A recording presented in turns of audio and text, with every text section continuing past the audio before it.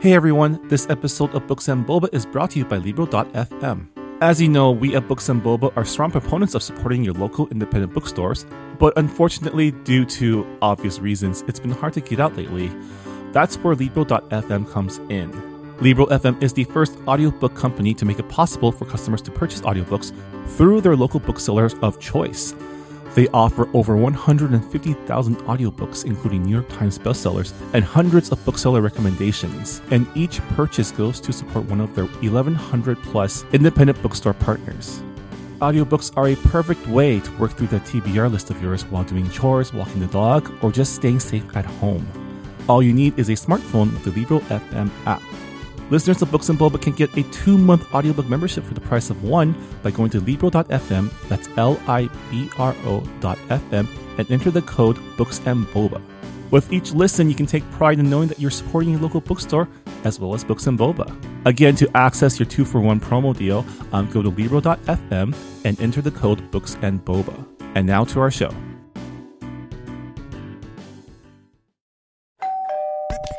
You're listening to Whoa! Potluck.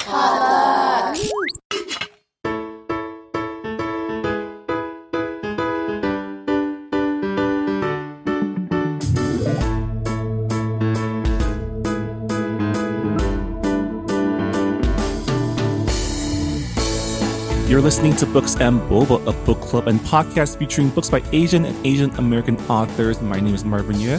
And I'm Rira Yu. And we are here today to talk about our July 2020 book club pick, The Widows of Malabar Hill by Sujata Massey. Rira. Yes. Congratulations. You've made it through another month of 2020. How do you feel? Congratulations to you as well. It's been more or less the same. I cannot believe that it's going to be August. It feels like August, though, because it's getting hot, but I get it. I think you and I both are, I guess, rule followers in terms of, like, we're not really taking any, like, excess risks by going out. Like, we don't have, at least for me, I don't feel the need to have to eat out at a restaurant. I'm perfectly fine with just getting takeout and eating at home. Yeah, same here. Yeah, I can see I your feel like, point. Sometimes it just feels a little futile because I know there are people out there who are taking, not even like, there are people taking calculated risks, right? Like, okay, we want to get out because we're getting stir crazy. Let's go find a restaurant that does outdoor seating with the strictest regulations and have fun. But I also know there are a bunch of people who aren't being careful. And those are the people that are going to make all the sacrifice that we made these last 5 months mean, nothing. You right? mean like that TikTok party? Did you hear about that? No, what happened? God, like I don't know TikTok or YouTube celebrities. I'm sorry, kiddos, but I just don't dabble in that world anymore. But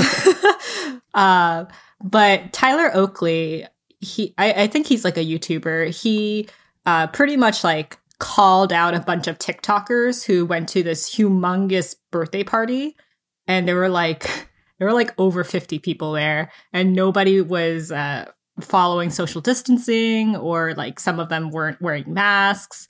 And it was just like, you irresponsible people who thought that like a birthday party was worth, like sacrificing, like you said, 5 months of social distancing for everybody else. Like, yeah, it was incredibly selfish, and there was really no formal apology. Like, the person who threw the party was like, "Oh, I'll do better to follow social distancing," and it was like, that doesn't really show remorse or acknowledging what you did wrong. I mean, it's just a basic boilerplate, right? Yeah. But that's enough bleak news. Instead of talking about the future, we're going to be talking about the past. The Widows of Malabar Hill. It's a historical murder mystery. I really like this book. It seems like a lot of people in our Goodreads forums liked it as well. Marvin, do you want to go ahead and read the book jacket description? Yeah.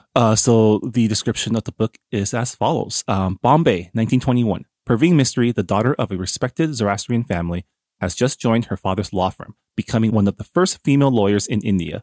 Armed with a legal education from Oxford, Perveen also has a tragic personal history that makes her especially devoted to championing and protecting women's rights.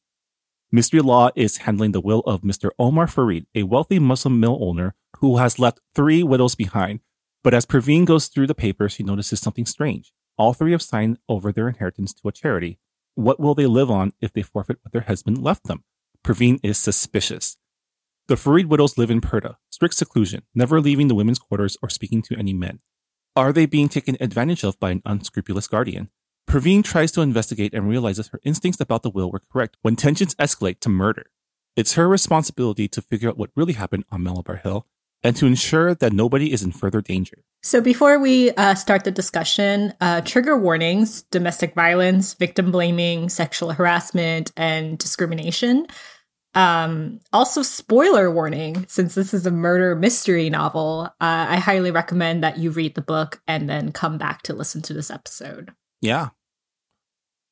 So Rira. Yes. Where do you want to start with this one? I think we should start with the author's background and just like the inspiration behind Perveen. So Sujata Massey was born in England and she was raised in the US. Right now she lives in Baltimore and her parents are from India and Germany. So she did a lot of traveling. She actually wrote another mystery series back in the 90s, which was set in Tokyo while she was living in Japan. And it's the Rei Shimura mystery series. But this book was more in the realm of own voices. She did an incredible amount of research for this book. I don't know if the people in our Goodreads forums read the acknowledgments at the very back, but I tend to read all of the acknowledgments because I'm usually really curious as to who the author thanked. And it gives me like a sense of their journey when it came to writing the book. And Massey doesn't have a background in law. She reached out to a lot of people. She reached out to legal historians at universities, both in the US, who specialize in South Asian law, and also in Bombay. She contacted magazine editors who are familiar with Parsi customs. She actually went to Mumbai and she visited all of the historical institutions. She reached out to like even railway experts so she could figure out like how people were able to travel from one place to another. And even with the food, I think she interviewed a bunch of like food writers as well. So like the food descriptions in this book are fantastic. And our main character, Perveen, is actually inspired by 2 women attorneys. One of them was Cornelia Sorabji. She was the first woman to read law at Oxford and the first woman to take the British law exam in 1892. 1892, that's a lot earlier than I would expect the first Indian woman to study law. And the other woman that Perveen is based on is Mithan Tatalam, who also studied law in Oxford and was the first woman admitted to the Bombay Bar back in 1923. So, like Perveen, this book is set in the 1920s. So, so it's really interesting that it's actually based on women who did practice law so early on. Yeah. I mean, it's, I don't think Rira and I can claim to be experts in the cultures of India. But this book really, you can tell that the author did a lot of research, especially to portray like Mumbai/Bombay during this time period, which was like pre-partition. It depicts a Mumbai that's, very multicultural, very multi-faith, like a lot of different people, customs, cultures, religions, and even value sets like kind of coexisting with each other, which made for a really interesting setting, especially in the context of Perveen and her father, Jamshedi, as lawyers who had to navigate these waters, right? Because every single community has their own set of laws that they have to understand and know how to argue. And this also takes place under the backdrop of, this was when India was still an imperial colony, right? It's still part of the British Empire. And so you have the added wrinkle of a colonizing power in the form of white people in the mix as well. Yeah. Like you said, I'm not an expert with 1920s India. But in terms of like England, 1920s, so that was during George V, who was the grandson of Queen Victoria. So it's 2 reigns after the Victorian era. So it's not very. He's the dad of the King's Speech King, right? Yes. So this was during a time where there was a rise in socialism, and just, I think it was like at the height of the British Empire, and then it crumbled. I would say probably it would be the beginning of the decline, right? Because this would be post World War One. Europe is pretty much in ruins, right? Economically, definitely, right? And I think because of the costs of fighting the First World War, England's power over the world starts to decline. Yeah, and also like this is when other monarchies start to fall. So this is like the fall of Russia, fall of Germany, and England is pretty much like the only monarchy, only European monarchy left. Yeah. So the story takes place in this very unique time period where there's a lot going on. And I think the setting is probably one of the most interesting things about the book. But at its core, the book is also still a murder mystery, right? This type of mystery is termed like a cozy mystery, much like the one we read a couple months ago. Mimi Lee Gets a Clue. Yeah, where I guess can you refresh my memory of what a cozy mystery entails? So cozy mystery, like obviously, obviously the mystery is like a main storyline, but it's more based on the character, more based on like the atmosphere of the setting, for example. So it's not really violent, and it tends to be a little bit more slow paced. Yeah, because in this murder mystery, the murder happens, I want to say, like pretty late through the book. Yeah. I was really surprised. I was like, when I was reading it, I thought it was going to be about who killed the patriarch of the family. Yeah, me too. I was just like, I'm around like at the 70-page mark, and the murder hadn't happened yet. So when it did happen, it kind of caught me off guard because I wasn't expecting an actual murder. I thought this was more of like, was Omar Fareed poisoned by one of his wives or his caretaker? But that's getting a little ahead of ourselves. Yeah, because like you think that the murder is the patriarch, right? But then it turns out to be somebody else entirely, and right. Yeah, it was just really surprising. And I actually really like the fact that that Parveen, like she is doing a lot of investigative work, but it's so entrenched in like litigation and law, and how to be creative in terms of like getting interviews with the widows. Like, how far can you go within the realm of law in order to solve this mystery?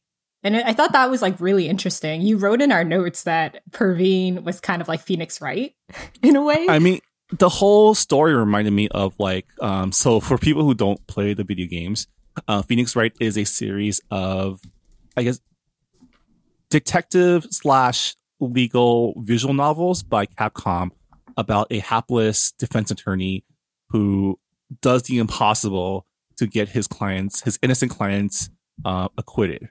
Right. And a lot of like, there was one specific scene where I was like, aha, that's Phoenix Wright for sure. Where, Parveen is talking to one of her clients, one of the widows, in a car. And she was like, aha, a contradiction. And then presses her on it. I was like, oh, that's definitely a Phoenix Wright move right there. I thought it was a really creative way to set up this mystery, because none of the male investigators can talk to the widows because of the law of Purdah. The widows are not allowed to talk to other men. Or I guess they can talk to other men, but they have the right to refuse, and men can't touch them. They have to stay hidden. And this is a custom that is followed by Muslims in Mumbai. And I just thought it was interesting that Perveen, who also lives in Mumbai, like who is born and bred in Mumbai, is kind of still unfamiliar with the custom. And I was really blown away by the level of diversity in the community. Yeah, I mean, like even within her own household, like, her family is Parsi, which is, I guess, the term Indians use for Indian Zoroastrians, which is like a Gnostic faith that comes from Persia, right? Yeah, it actually predates Christianity and Islam, so it is I think it's like one of the oldest religions in the world that is still practiced today. Yeah, it's a Gnostic, monotheistic religion, so it's similar to Christianity, but some of the customs are a little different. And even the way there's like a scene where Perveen visits the house, the Farid mansion, and one of the children of the widows, they remark like, "Hey, why are you wearing your sari wrong?" That's like one scene where you realize like, oh, there's a lot of diversity and India is not just a monolith. And I thought it was a really interesting choice that Sujata Masi made by making Perveen a Parsi. Yeah. But also like the time period that this takes place in, right? Because this is pre-partition. Like it was when India still was the entire subcontinent. They hadn't like divided it up between, Muslims and Hindus. I mean, I think showing everyone kind of living in relative harmony might have read a little unrealistic, but at the same time, I did believe this world where, people were very tolerant and or understanding of everyone's different beliefs, right? And that comes from the people in power too. There was a scene where the lawyer, the counsel of the governor of Mumbai, was talking to police to figure out how to get fingerprints of the three widows in the house where the murder happened, and basically advising them, you can't go in and force them. That will cause a major incident, and that will cause unrest, right? Because of like perceived attacks on religious freedom or religious customs. So, it shows a world where a lot of people, like where there are a lot of different cultures intersecting and colliding, but also people who understand like those differences, which, it was nice to read about. I don't know how realistic that really was. And again, like I wasn't there in the 1920s. It could have just been like this, which makes it really sad because I feel like these days the amount of harmony has decreased, or at least that's my read on it. Yeah, I think you're right. Like there's definitely been a decline in just like tolerance in general, and that's not just India. Like it's any country that has suffered from colonialism. You see that in China. You see that in like you see that in other Southeast Asian countries. Yeah. And I mean, a lot of this, and I think especially in South Asia, right? A lot of it has to do with the fact that there are now borders separating people, right? Like in this book takes place both in Mumbai/Bombay and Kolkata/Calcutta, which is currently on the border of India and Bangladesh. But again, during this time period, there was no Bangladesh. I think Sujata Masi was really smart to set it during this time where you could see all these interlocking systems, in addition to, right, this is when the British were still here, right? So you also have that layer of imperialism, colonialism, and the fight for self-rule added into the mix, which will probably lead to some additional juicy cases. One of our Goodreads members, Clara, said, I've been reading Agatha Christie and Dorothy Sayers' Golden Age mysteries, and while I find them sort of soothing, the number of times a racial or anti-Semitic slur comes up was kind of wearing. Widows was a nice, cozy mystery that was mercifully free of and quite critical of the casual British racism. And I definitely agree. That is a thing that bothers me a lot when I read mysteries that are set in the 1920s and also just in India or any colonial country. It's just like, ugh. Yeah. And even the one cop that was a jerk, or the cops that were jerks, weren't racist one jerks. cop? No, it was like the entire police force, Marvin. I like the sub-inspector Singh. Yeah, sub-inspector, yeah. But he was such a jerk in the beginning, and the only reason why he was nice to Parveen was the fact that she's the only person who could interview these widows. And I thought it was just really interesting how like when Parveen, she hears about these widows who are living in seclusion and who might be abused by their keeper. I don't know what the actual title It's is. the but household like agent, I think is what they call yeah, them. the household agent. In her perspective, she thinks that the women are kind of living poorer quality lives. But as the investigation goes on, she realizes that because of the Purdah laws, they don't have to be fingerprinted. They can refuse to talk with the police. They can't be compelled to go to court. They don't have to give testimonies. These are all things that these are all things that were within their rights. And in a really weird way, in this patriarchal setup, they have power. And I thought that was really interesting. And the fact that I will get into this a little bit more, but Parveen also was forced to be in seclusion, even though she has all of these rights as a woman, as a female solicitor. Well, I think that's what gives her pause when she reads about, you know, the fact that the three widows were donating their entire inheritance to the family charity, which it's a waqf, right? Which I think is like a sort of foundation that the family runs, right? Because she's seen the way that cultural laws, not just the laws of the land, but like cultural laws can oppress women and have oppressed women. So I think it's justifiable the way that she is immediately suspicious, right? Because it's happened to her. Like and I think we can get into it. Like this story is a dual narrative, right? It's an origin story. Yeah, it's a dual narrative in terms of it takes place in two time periods, right? There's a flashback portion interspersed between the murder mystery in present day, quote unquote, 1921. And I don't know if this is how this next book is going to be set, but there's still half the origin still missing, which is how she became an advocate for women's rights, right? Like we know she is, but when we leave her at the end of that origin story, she hasn't gotten there yet, right? She's taking charge of her life, but she hasn't decided what direction that life is going to go. One thing that surprised me was how progressive her parents were, especially her father, Jamshedi.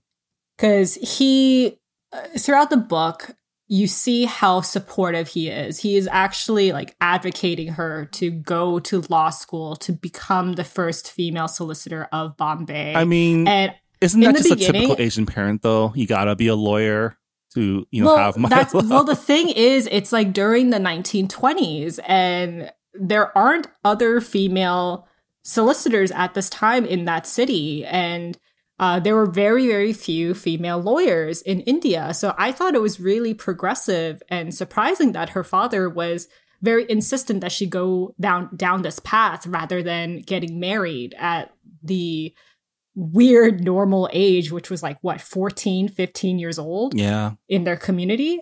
And just, I had to look it up because I was a little bit skeptical, to be honest. I was wondering if Parsi parents were actually this progressive. And it turns out that Parsi parents in the 1920s were that progressive. They were advocates for their daughters to study in education, law, or medicine. And a lot of the wealthy Parsi parents, they did send their kids to Oxford, to schools in England. And not all Parsi parents are progressive. Well, I said wealthy Parsi parents, and you see like divisions in the Parsi community as well. The Orthodox Parsis and the ones who are a little bit more modernized. And I thought it was really interesting that I thought it was really interesting because like the mystery family, they are in this weird they're in this weird privileged position because the Parsi fortune has been built upon colonialism. Like the family, they run a construction company and they built all of these buildings for the East India British Company. It's just like a weird contrast. I keep saying weird because it's not something that I expected. Because Perveen is definitely for India self-rule, but she understands that her privileges are based in colonialism. So here is a central tension that I kept reading while reading this book, which is, I mean, there's this, conflict between progressive ideas and traditional ideas, right? And it made me think about, because we've been thinking a lot about colonialism lately because it's been a big topic of discussion, but how much of those progressive ideals come from Western thinking? The idea of things like science, medicine, rationality, how much of that is like because of colonialism? And the idea that colonialism brings progress to backwards places, which is like the justification of colonialism and the British Empire in general, right? And I find myself in conflict with, like, if India wasn't a colony, would Perveen even exist as she is now? Would we have, like, even the rule of law, like, they're practicing British law, right? In conjunction with Parsi, Bengali, Muslim law, but which are all different, by the way. Yeah, but the system of, law, as in courts and barristers and things like that, that also probably comes from the English system. And you find it hard to condemn the whole thing, but would there have been another way to spread progressive ideals if it wasn't forced upon them? Yeah, I mean, that's the thing when cultures combine, right? Like, that's the positive aspect. You get the best of both worlds, but also like one part is going to be oppressed.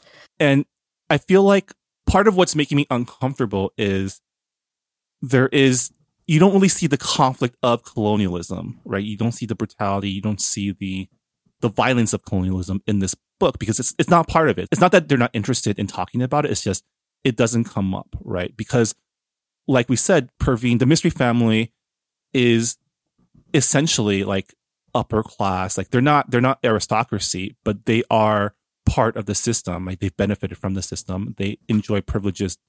Like they live well. They live in mansions, right? And I guess class conflict isn't a central part of this book, but I can't help but try to like grasp at it while reading it, Yeah, like you said, like I do wonder like what India would have been like if British law wasn't introduced into their system, and how like that works in conjunction with family law. Not just British law, but just like medicine, science, like like a medicine and science with, and it is a conflicting view because, like, for example, like Jamshedi, Perveen's father, he is very progressive in terms of getting his daughter to have this top-notch education and this job, but at the same time, he's like, don't walk alone. You're not allowed to. You're not allowed to do these things unaccompanied. And even in the terms of like the contracts with the widows, he is kind of dismissive about it, even though he, defended his own daughter in her separation case in Calcutta. I mean, much like Regency era England, like Austen era England was very like all about decorum and etiquette. This 1920s Mumbai was also very much about decorum, etiquette, maintaining your honor as a woman. But that's not specifically Victorian. That I feel like in all patriarchal societies, that's always going to be the case. Like, women don't have agency. They're not allowed to. The people who read Convenience Store Woman last month, like, I really do wonder what your thoughts are on this book, because the criticism of last month's book was the misogyny and the sexism and how that really brought a dark cloud in the book. Yeah. Like, this book was like 100 times more dark in terms of women's lack of rights and just customs in general. I think I will have nightmares about the red room, about the menstrual seclusion room. It was really unsettling to read about like how Perveen and how her in-laws were enforcing this really like archaic orthodox custom. Yeah, definitely. Like, while this book definitely pulls its punches when it's talking about colonialism, it pulls no punches talking about the misogyny of traditional orthodox views that were prevalent in India during this time period. Yeah, and even in communities where like seclusion is not part of the culture anymore, the culture, like the thought pattern of menstrual is considered dirty and you should be ashamed of it, and just like the shaming of it is really unsettling to me. And I read this book while I was on my period. So it was like double unsettling, and just I was just like, I would die in a room like that. And just, I mean, someone did die in a room like that. Yeah, someone did die in a room like that, and no one helped her. And you see this division in the Parsi community who, you know, they seem to be really progressive. Like legal separation, that is a thing. Divorce is a thing that is allowed. I mean, but you're not allowed to divorce if your husband is with a hoe. A prostitute. Yeah. That is allowed, apparently, under the law. And just like how Perveen got venereal disease.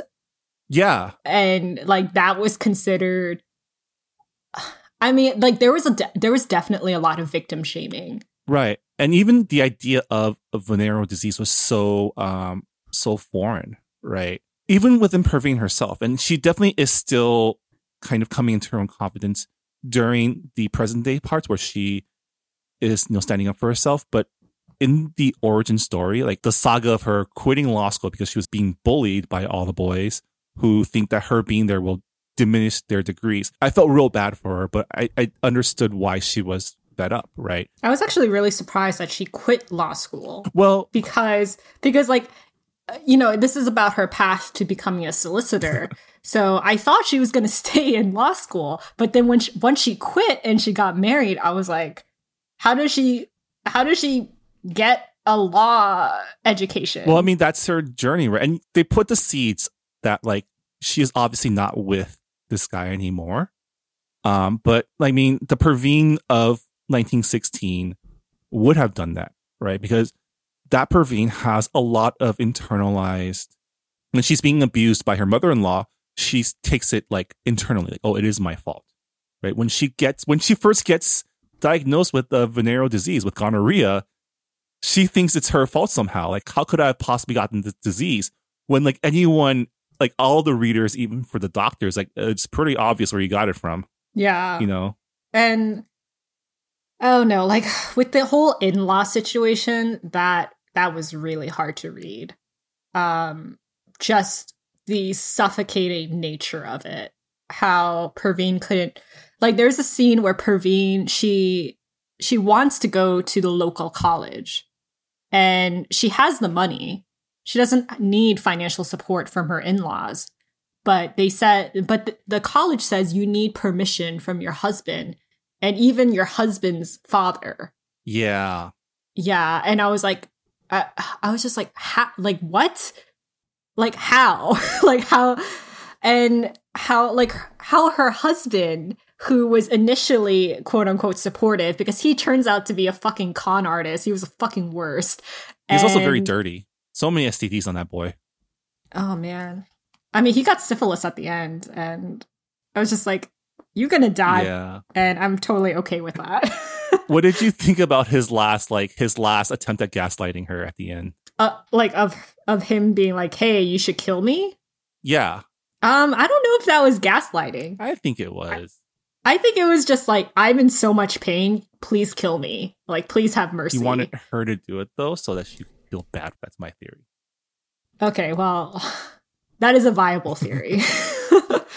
But, like, just the way her in-laws treated her and how the rest of the Orthodox Parsi community treated her. They were just like, hey, you're rich, you're spoiled, you don't know how to cook, you don't know how to do any of these womanly duties, so therefore you're lesser. That was just really hard to read for me. It was really traumatizing. And trauma is a really big theme in this book as well. Yeah, I mean, she's obviously traumatized by the whole experience. She's always jittery when she hears broken bottles. She is instantly suspicious of a lot of men. With good reason, because a lot of them tend to be very bad people. Yeah, and you can see how these experiences turn her into the type of lawyer she is in present day / 1921. As someone who, even when she's like, her inner monologue is scared, she puts on a strong front, right? To stand up to patriarchy and misogyny when it's being presented to her. I mean, the only time she was really caught off guard was when she was kidnapped for like a chapter. But even then, she was very rational, right? In thinking, like, how do we get out of this? Yeah. She was still in control of what she could be in control of, which I feel like is something that you learn to do when you're in situations where you're not really in control of a lot of things. Focus on what you can control and figure out the solution. Oh, okay. So, like, since we talked about young Perveen, what were your thoughts on her whole engagement and her path to getting married? I mean, I was suspicious of the dude right from the jump. Yeah, right from the get-go. Yeah. But at the same time, I think it's more that they foreshadow a lot of the drama that's going to come up. Like, they foreshadow the fact that, like, she gets jittery when she's around broken bottles. And so that painted a picture of, like, domestic violence. So, like, during these flashback sequences, I was kind of bracing myself for when the shoe was going to drop. Because you see cracks in the facade from the beginning, right? When the mother is shown to be a very orthodox and very controlling person. You see the small signs that, like, and I think the book does a really good job showing obvious signs of abuse and of infidelity and of gaslighting that anyone can see except the person experiencing it, right? Because a lot of times I was like, come on, Perveen, you're smarter than this. Yeah, but she's also 19 years old. And yeah, she was definitely taken advantage of, right? She had this very romantic notion. The dude was charming, and on paper, it seemed like a good love match, but she was definitely oblivious to her privilege, right? Like, she couldn't fathom that, like, there were any other reasons why his parents would be so eager to have him marry her. And I think that was the first red flag, because she didn't conform to that list that his parents wanted for him. Yeah, like she wasn't 15, which is so gross, because Karush was what, 28 when like that's almost 10 years apart. The fact that, like, Perveen, she pretended to be pious in order to get her potential in-laws to like her. Mm-hmm. It is such a common thing because like, women in patriarchal societies, they are kind of taught to cater to other people's wishes. And I thought it was also, like, really interesting because the custom at the time is you let your parents decide who you marry. Like, that is, like, the typical way to go. Like, your parents know best. Like, love comes after marriage. That is a way to build a successful relationship. And Perveen's like, no, we fell in love, and, like, let's not do this antiquated romance. And it turns out that her modern romance doesn't work. And it's just like, well, I think part of it is just she was afraid that if she waited, his parents would just arrange something for him, and then they would have no chance. So there's also that sense of, like, they were obviously in that initial infatuation phase where she was, like, head over heels. And, like, during that time, she feared that it would end. And so made this rash decision that like, yes, I want to marry this guy that I just met a month ago. Yeah, and then the parents were like, "Oh, you need to get married in like 2 months, and you have to get married in our town because it doesn't match with our schedule." And that was like another red flag because it's like it's the bride's wedding. The bride's family is going to pay for everything. And I guess it shows how, I guess, progressive Jamshidi is also, that he didn't just say, no, what do you, like, I refuse. That he was like, well, if this is what you really want, I don't like it, but I will support it. But in hindsight, he should have been like, no. I mean, Jamshidi is a very practical man. He seems like the type of person who like, yeah, go F up and I'll come save you when you need me. Right? Like, go make your mistakes, learn your lessons, and then if you need me, I'll always be there. And I think as much as he probably wasn't like father of the year, he was always there for his daughter. Yeah. I would say like that trial scene in Calcutta was it was the most suspenseful part of the book. It was more suspenseful than when Perveen gets caught by Sakina, who turns out to be the murderer. And she's trying to like weasel her way out. Like I felt more tension in that court scene because I really wasn't sure if she was going to get the separation, even though she wasn't with Karush in the 1920s chapters. Because in my mind, I'm like, well, like, did they grant legal separation, or is she just living with her parents in like this unofficial separation? Right, because like, are the parents going to ever call her back? Like, is her husband involved in the kidnapping? Like, there were a lot. I mean, that was questions. the implication, right? Because one of the subplots was that she got the feeling that Karush was in town and that someone was following her. And so that was always like kind of in the background of, okay, here's a secondary thing that is a clear and present danger, but I need to be a professional to follow up on my job. But, you know, for us, the reader, we were always reading for, okay, we know that there's this like crazy ex-husband out there somewhere who is really mad and a giant dick, right? And at the end, it turns out that he's super sick from syphilis and about to die. So he's of no danger, really. But it's kind of that Schrodinger's cat thing where before we knew that was always a danger for her that was out there. I think it was a really good red herring. So like we've talked more about her abusive relationship with her in-laws. And we did mention like how that story seemed to be more compelling than the actual murder mystery, but we should talk a little bit more about the murder mystery. Like for me, I thought they were actually equally compelling. I was interested in the origin story, but I was really interested in the mystery that was unfolding as well. I mean, one is a story about escaping an abusive relationship, and the other is like your traditional murder mystery, right? And but it's also escaping an abusive relationship because their household agent is abusing them. He is swindling them of their money. He is lying to them. He's not letting them know their rights. He's able to pretty much do whatever he please without repercussion. Yeah, I mean that's the setup, right? But the actual execution of the mystery part was kind of like a boilerplate mystery, and it turns out it wasn't a crime of like self-defense against an abuser. It was a crime of passion, right? Unless I'm reading that wrong. Am I reading that wrong? No. I think you're right, because it turns out that Sakina and Mr. Mukri, who is the victim, they're cousins and they were in love. And she finds out that he's been lying to her. He was lying to her, right? It wasn't just the fact that he was stupid and he didn't understand how the whole financial. No, if she found out through Perveen's consultation that he didn't have the authority to do the things that he was promising her, because it turns out her sister wife, Raiza, is the Mutabali, is the executor of the Waqf.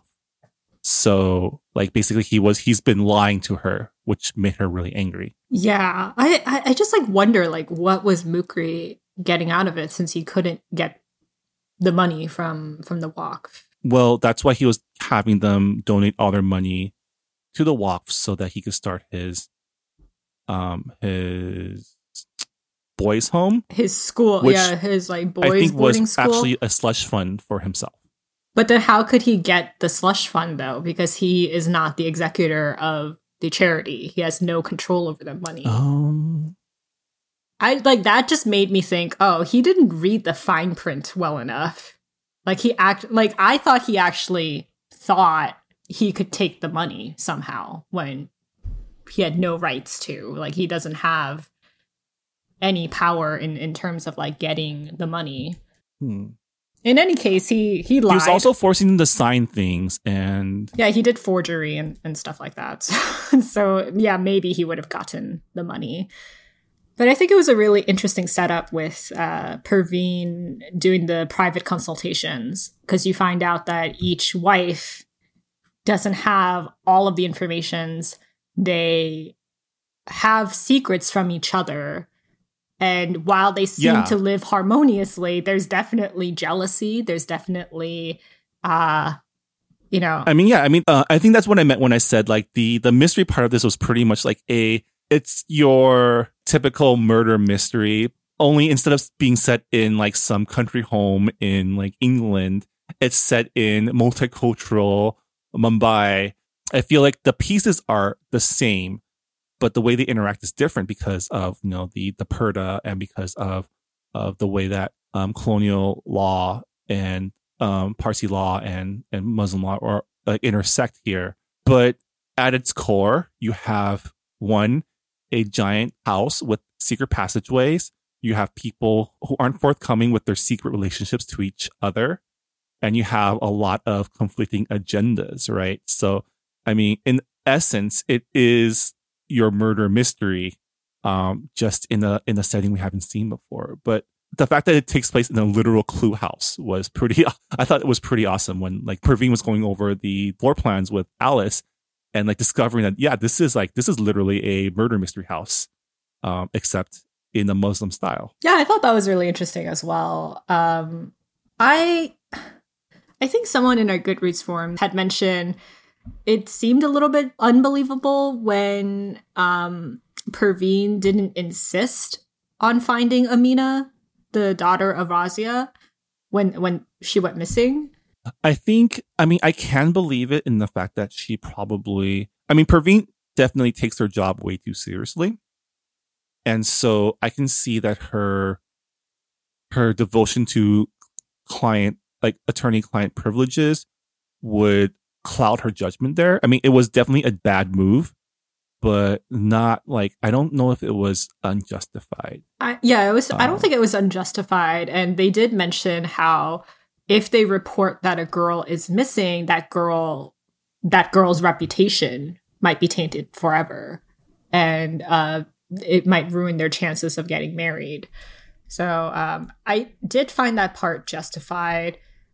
Yeah, but it was. I feel like Amina's the type of girl who probably would be okay with that. Yeah, but like the thing is, like so much time had passed. I think it was like 3 days that has passed, and they didn't find her. And eventually, like Jamshedi was like, "We need to involve the police in this because a child is fucking missing for 3 days.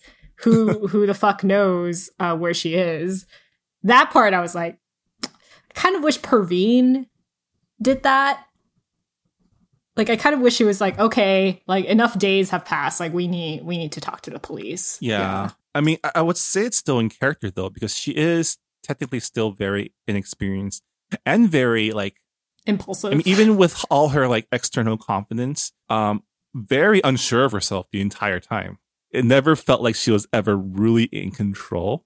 She was just making a lot of decisions based on what she noticed a lot. Like, she was a very good investigator, and she's able to, like, again, catch the contradictions between like what people were telling her in a very, you know, Phoenix Wright style. But she was a very also much like Phoenix Wright, she was also kind of bumbling for a lot of the story. Yeah, she was definitely bumbling a lot, but because she was such a good lawyer, that made her a good investigator, because lawyers, they have to follow up on the paperwork. They have to interview possible witnesses, and she did that. She went to the market to figure out if Mosin, the guard, actually did go buy rosewater, and she notices that it wasn't rosewater, it was sandalwood, and that's what made her believe that there was an affair. And it was really nice that she was good at her job because the police were very bad at their job. It was just like the way they dismissed her and the way she, followed up on a lot of these clues and leads, and the police just being like, you're a woman, you're not even a real lawyer, you can't represent your clients in court. Why should we? Well, they were all like, yeah, we caught the guy already. Case closed. Which is something that happens in modern day. Like police now, they just want to catch anybody if the case goes on for too long. Yeah, the cops were very the cops weren't good at their jobs. They were bad in investigating, and they were bad in terms of like not knowing customs and how to like get around that. They were just like bad in every single area. So it was really nice that Perveen was good at her job. Yeah. What did you think about her partner? Alice. Her Watson. Alice was, well, first of all, she's queer. It was refreshing to see. Yeah, it's refreshing to see like the white person as like the sidekick. Like it was nice because, she seems to be very progressive. Like it sounds like she is for India self-rule, and she wants to immerse herself in the culture because she actually was born in India, and she grew up with like an Indian nanny, grew up with the food. Yeah, I mean, she's an ally, but she also does some like white feministy things. Oh like, yeah, she's definitely like, her mom is the worst. Her mom is like the worst Karen, worst Karen ever. And Alice definitely has moments where she forgets her privilege. But it's nice that towards the end of the book, she uses her white woman privilege for good. Yeah. But like you said, it was really nice that, we have a white sidekick, and it wasn't the other way around. And I like that they showed that they were probably each other's support when they were both at Oxford, right? And I think both are marginalized in their own way. Perveen obviously because she is Indian, and Alice because she is queer. And also a woman. I thought they were going to kiss, though. I was waiting for that scene. Oh, you thought it was going to be a queer romance? The seeds were there. The seeds are there. Because obviously Perveen is over men, and I don't know if I read it correctly, but I think the gonorrhea did make her barren, right? Or sterile? Yeah, they said like like she can't have children anymore. But I don't know if it was just like, oh, she's diseased, so no one wants to be with her, so therefore she can't have children. Yeah, I guess I don't exactly know how gonorrhea works. So well, like gonorrhea, like obviously it's curable now. Mm-hmm. It's curable now. Like you just have to take like medication. There's obviously complications if you have gonorrhea and you're pregnant. Yeah, but I read that the implication was that she went undiagnosed for a while. Oh yeah, for like a long while. And that is the difference between the Orthodox Parsi community and the modern Parsi community. Because her mother-in-law is like, just, I don't know what fucking cure she thought of, but like it was like, stay in the red room forever. And like, yeah, and then like her much. mom, like, and like Perveen's mom, she's like, we have to go get you to a gynecologist, like an actual real gynecologist. I don't know. Like back then, was gonorrhea treatable? I don't know. I mean, they knew about it, so I'm sure they probably had. I don't know. This was also the probably. I mean, modern medicine was a thing. When was penicillin discovered? I want to say like it was about this time, right? Let's Wikipedia that real quick. Okay, so since we're like Wikipedia and Googling a lot of things, I had to Google a lot during while I was reading this book, simply because I am a very visual person. And I just wanted to see like how people dressed at that time. I wanted to see like how different Parsis looked from Bengalis. I mean, there's an appendix at the end of the I read it on my phone, So I didn't see the last page until I reached the last page, and the cry of frustration I had. It was, oh my gosh. If only I had read that like before I started reading the book, it would have been really helpful. Right. Looks like penicillin was discovered in 1928. So not quite yet. Not quite yet, but I want to say like medical science was probably a thing by now. They weren't, bleeding people anymore, or at least not as much. But they knew how to diagnose it. So I think they probably knew what it was. Like, who knows what the actual treatment was, but I mean, it's a good thing that she only had gonorrhea, I guess, and not also syphilis. This was before condoms. Probably. I mean, there was like that stupid like sheep intestine condom that British people use, but obviously that's kind of gross. Yeah, this was pre-birth control, probably. So I don't know. Maybe it was me reading too much into it, but it really. I mean, I think Alice definitely has a crush on Perveen. Maybe. Right.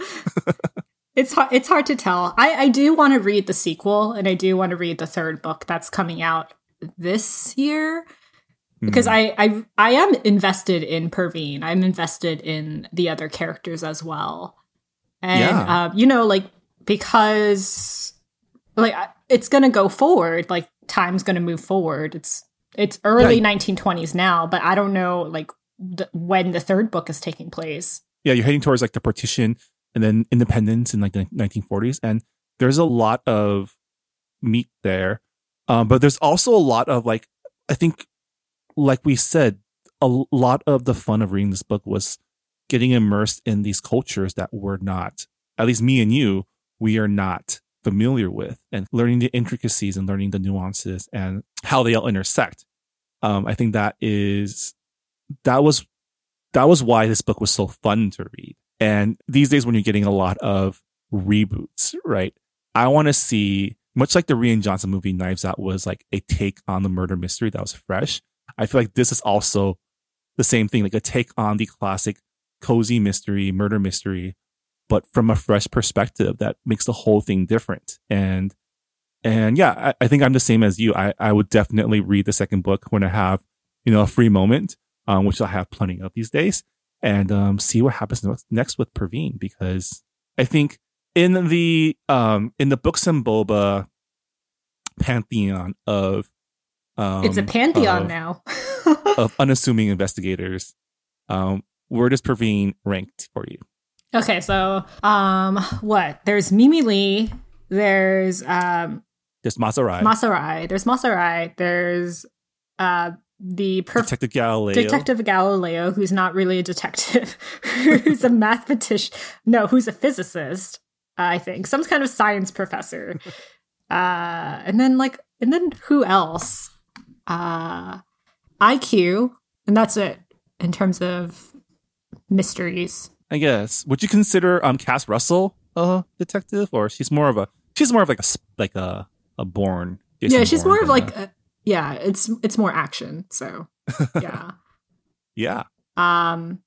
Okay, so Mimi Lee is definitely at the bottom of when it comes to efficient investigating. Well, she wasn't a good investigator. I mean, she was actually a terrible detective. She was terrible, but chasing that's down what made like it fun. every single. Yeah, she like chased down every single red herring she could find. So in terms of like skill as an investigator, not very good. So Mimi Lee, I would say Masarai above that. Masarai was like really good at investigating too, but I just preferred Perveen's like method of using the law as a weapon on her side.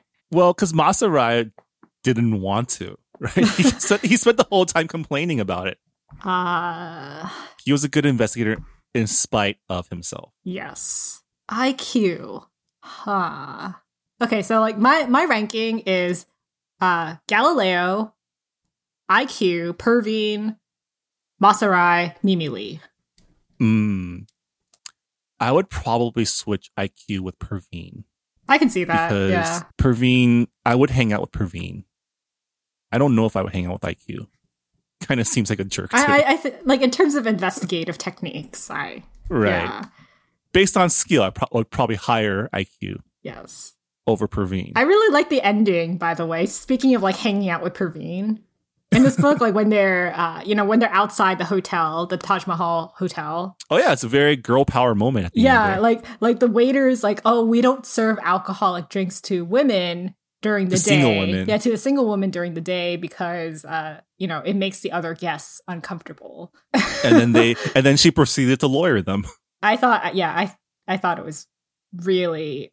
Yeah, girl power moment. I loved it. I loved the ending.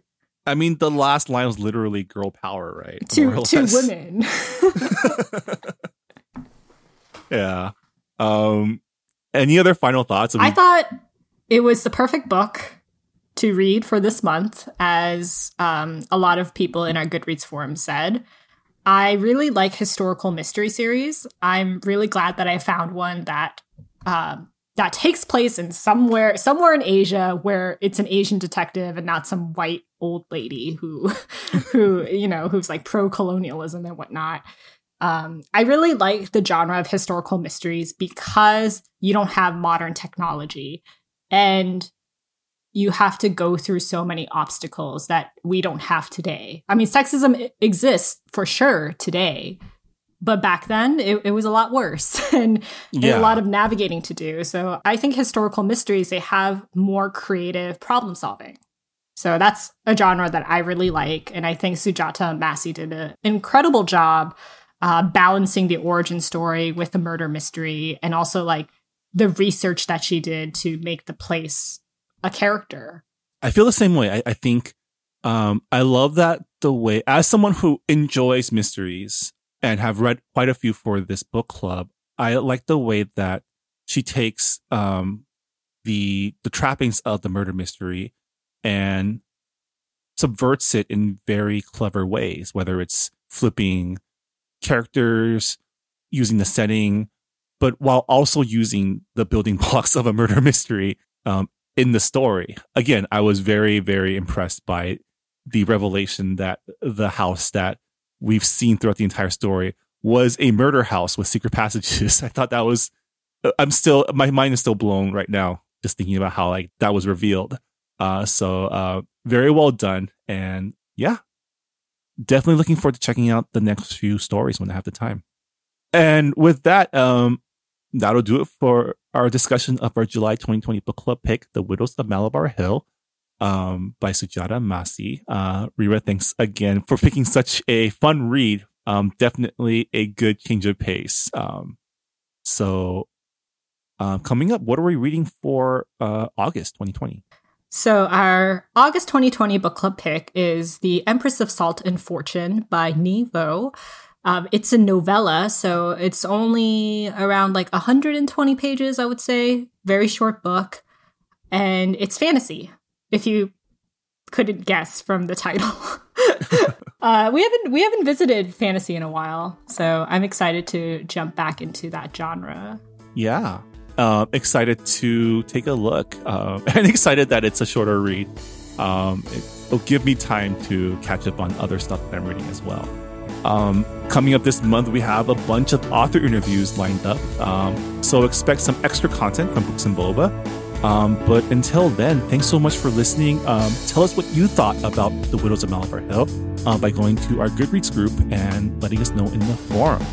Rira, thanks again for discussing books with me. No problem.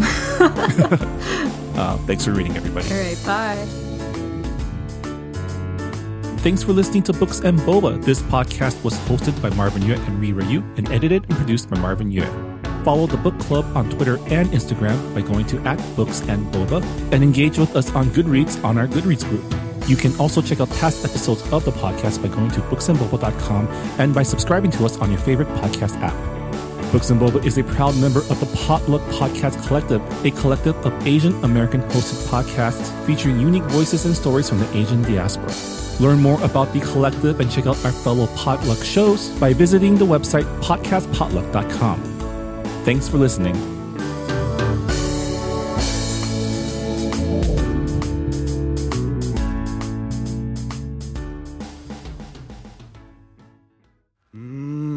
we're still here, and we're going strong. It's an exciting time in Asian America. There are more movies, TV shows, books, and music reflecting us than ever. But all of these represent just a small slice of Asian American culture and experiences. So what do? Tell more slices. Asian Americana is a show that explores these slices of distinctly Asian American culture and history. We've talked about how Chinese Americans built California's Sacramento Delta, the art scene turns gallery institution Giant Robot, a play that explores the lost Cambodian pop music of the 60s and 70s, and, of course, boba, just to name a few stories. You can find Asian Americana at asianamericana.com or on your podcast app.